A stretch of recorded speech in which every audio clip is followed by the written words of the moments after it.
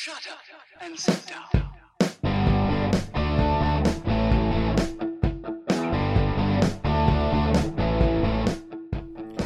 Welcome to Being on Stage, the only podcast that gives you motivation, inspiration, and confidence to be better on stage.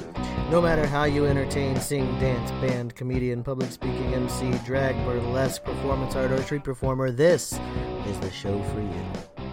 Hey, rock stars, Reggie Dawson, your host of the Being on Stage podcast. Listen, I have not talked about fear in a couple of days, and I think that is a big, big word when we talk about performing on stage is fear. You got stage fright, you got fear of what people think, which is kind of like the same thing as stage fright. You got fear of not making it, fear of failure, fear of success. There's so much fear when we talk about performing on stage that I wanted to share this with you. And I take my inspiration for my podcast from everywhere, just as you should take your inspiration for performing from everywhere you can get it. You know, sometimes it's business, sometimes it's television, sometimes it's a quote, sometimes it's another podcast I listen to. Today, it happens to be a Pixar short film.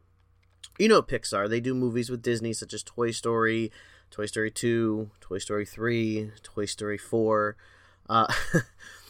but you know Pixar, and they're familiar, or they're known for doing little short films before their movies. And there's one where like the gigantic bird tries to fit in with all the little birds, and he ends up getting revenge on them by flicking them all into the air and making them lose their feathers. And there's a bunch of different ones, and some of their movies started out as shorts, but I happened to see one a couple of months ago that I've never seen with a film, and I was looking up funny motivational or funny motivational videos or whatever, and this happened to come up as a Pixar short, and so I watched it, and it's called Piper. So if you want to watch it, you can watch it, but I'm going to tell you, I'm going to ruin it for you on this podcast. So either pause the podcast and go watch it and come back, or just listen and you'll know what happens anyways. So Piper happens to be this little tiny seagull. I believe it's a seagull.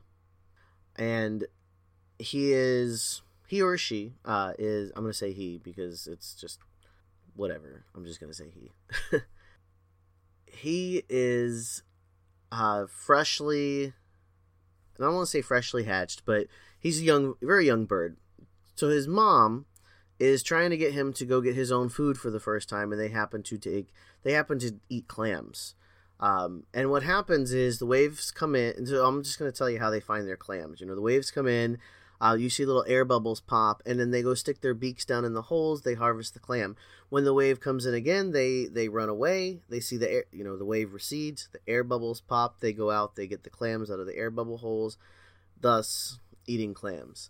And so this little bird is used to being fed, and at first, he wakes up in the morning, and the mom's trying to get him to go hunting for the first time, and the first thing he does is he just kind of sits there and waits. He hides back under his mom's belly. And the mom, moves. She leaves the nest, and she starts walking out, and she goes and gets a clam. And she shows the little bird what she's doing. And the little bird, first thing the little bird does is opens his mouth. Just, I'm sorry, you can't see what I'm doing, but that was my lip smacking and opening my mouth. But the first thing he does is open his mouth, tilt his beak up like he's waiting to be fed. And his mom basically eats the clam herself and squawks or whatever. Basically, the bird's trying to communicate to her child that, come on, it's time to do this for yourself. So the bird starts to come out a little bit, and begins to kind of be into hunting and looking for the little air bubbles, and finally finds one, sticks his little beak down in there, and as he's trying to pull the clam out of the shell, because he's a little bird, he's not that strong yet, trying to pull the clam out of the shell, this huge wave starts coming. And all the other birds are running away, and he finally looks up a little too late, and the wave just crashes over him. End scene 1. Okay? So then, it opens up again. His feathers are all frazzled. He's got like one eye bigger than the other. He's looking like he's tweaking out on a meth trip.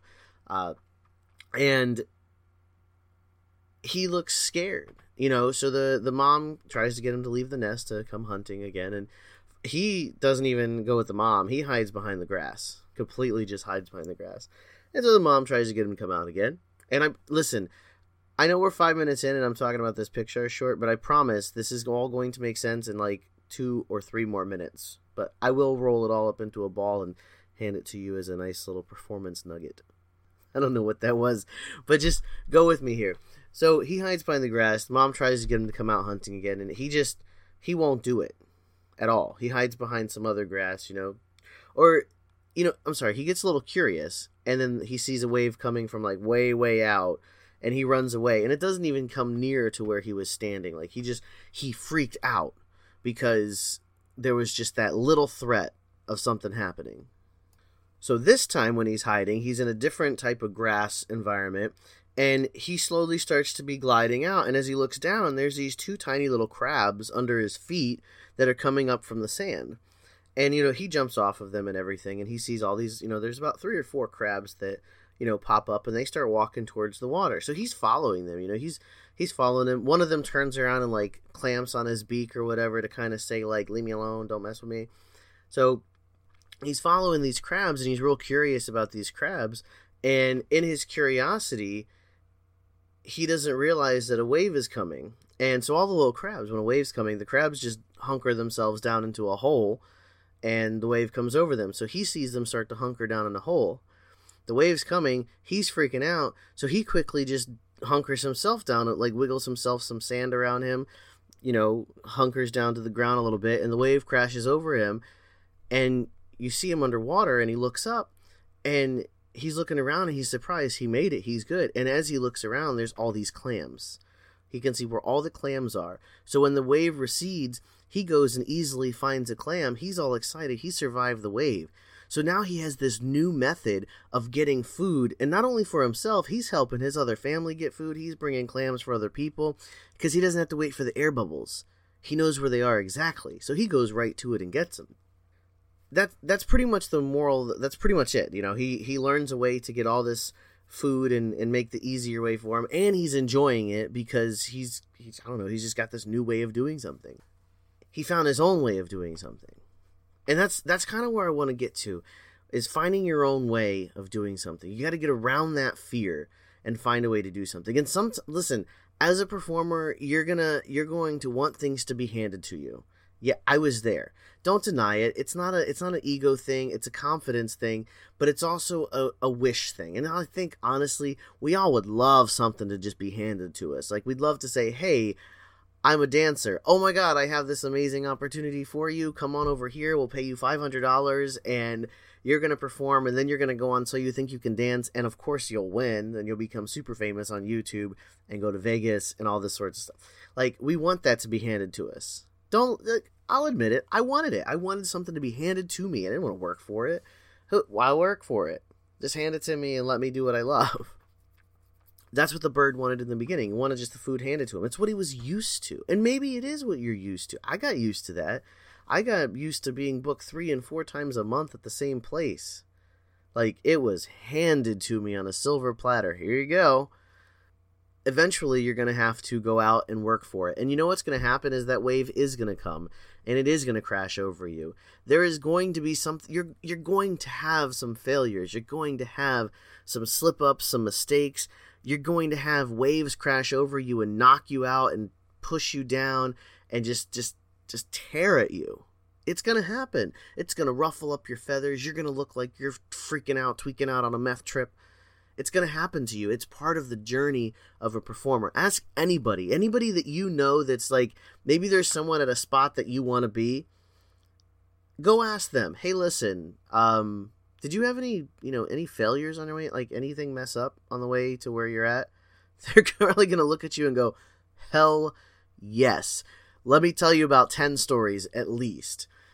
That's the thing, is it's going to happen to everybody, and it's going to happen to you. It's nothing to be afraid of. And that's what happened to this little bird. He let the wave crashing over him, he let that dark moment in his life affect his ability to survive. And in your case, your ability to perform. But you know what happened? He got back out there. He found another way to do the same thing. Not only that, he got his inspiration from something else completely. Sometimes that's what it takes to get over your fear. Sometimes you have to learn something from someone else. Sometimes you have to step out of your own box and the normal way of doing things. You will find your way. I promise you will find your way. But you cannot let fear keep you from going towards the ocean. You cannot let fear keep you from getting on that stage. You're going to have failures. You're going to slip up. You're going to make mistakes. People are not going to like you. Truthfully, there's already people that don't like you. What? Yeah, it's true. Whether you perform or not, there's already people in your life and that have interacted with you that just, you're not their cup of tea. Is that surprising to you? It shouldn't be, because let me ask you this. Do you like every person that you meet? Like 100% besties? No. So why would everyone like you? Listen, it doesn't mean that they disrespect you. It doesn't mean that they're rude. You may just not be their cup of tea. And the same thing happens when you're on stage. There's going to be people that just, you're not their thing. Ooh, my dog's barking. Sorry about that if you hear any noises. It's going to happen. And you're going to have to be okay with that and keep pushing forward. Because one person's opinion of you, first of all, shouldn't concern you. And second of all, it doesn't make you a bad person. It doesn't make you a bad performer. Just not the performer for them to watch. And that's fine. The point of this podcast is not to talk about who's not going to like you. The point of the podcast is fear is always going to be there. You have to keep finding ways to overcome it. You have to keep pushing yourself back to doing the things that you need to do to survive. You are a performer. You must get on stage to survive. That brings me to my normal little spiel that I do. Listen, don't hang up just yet. Hang up. We're not on a phone call. Don't press stop just yet. Wait. I want to talk to you. I want to talk to you about whatever it is that you're fearing, whatever's holding you back from being that performer that you envision, whatever you feel like standing in your way. I want to talk to you about it and help you make a plan to get through it. So book a call with me on my calendar. Go to beingonstage.com/calendar. Pick a date and time. I'll call you, and we will make a plan to get you on that path to where you want to be and where you need to be, and truthfully, where you belong. So, thanks again for listening. Oh, and if you haven't done so already, and I appreciate those of you that have, please go into iTunes and leave a 5-star rating on this podcast and a comment. I would greatly appreciate it. I thank you for those that have recently done so. And, as always, while you're beating that fear and you're overcoming the things that are standing in your way and the waves that are crashing over you, you will continue to shine. Or, as I like to say, keep on shining.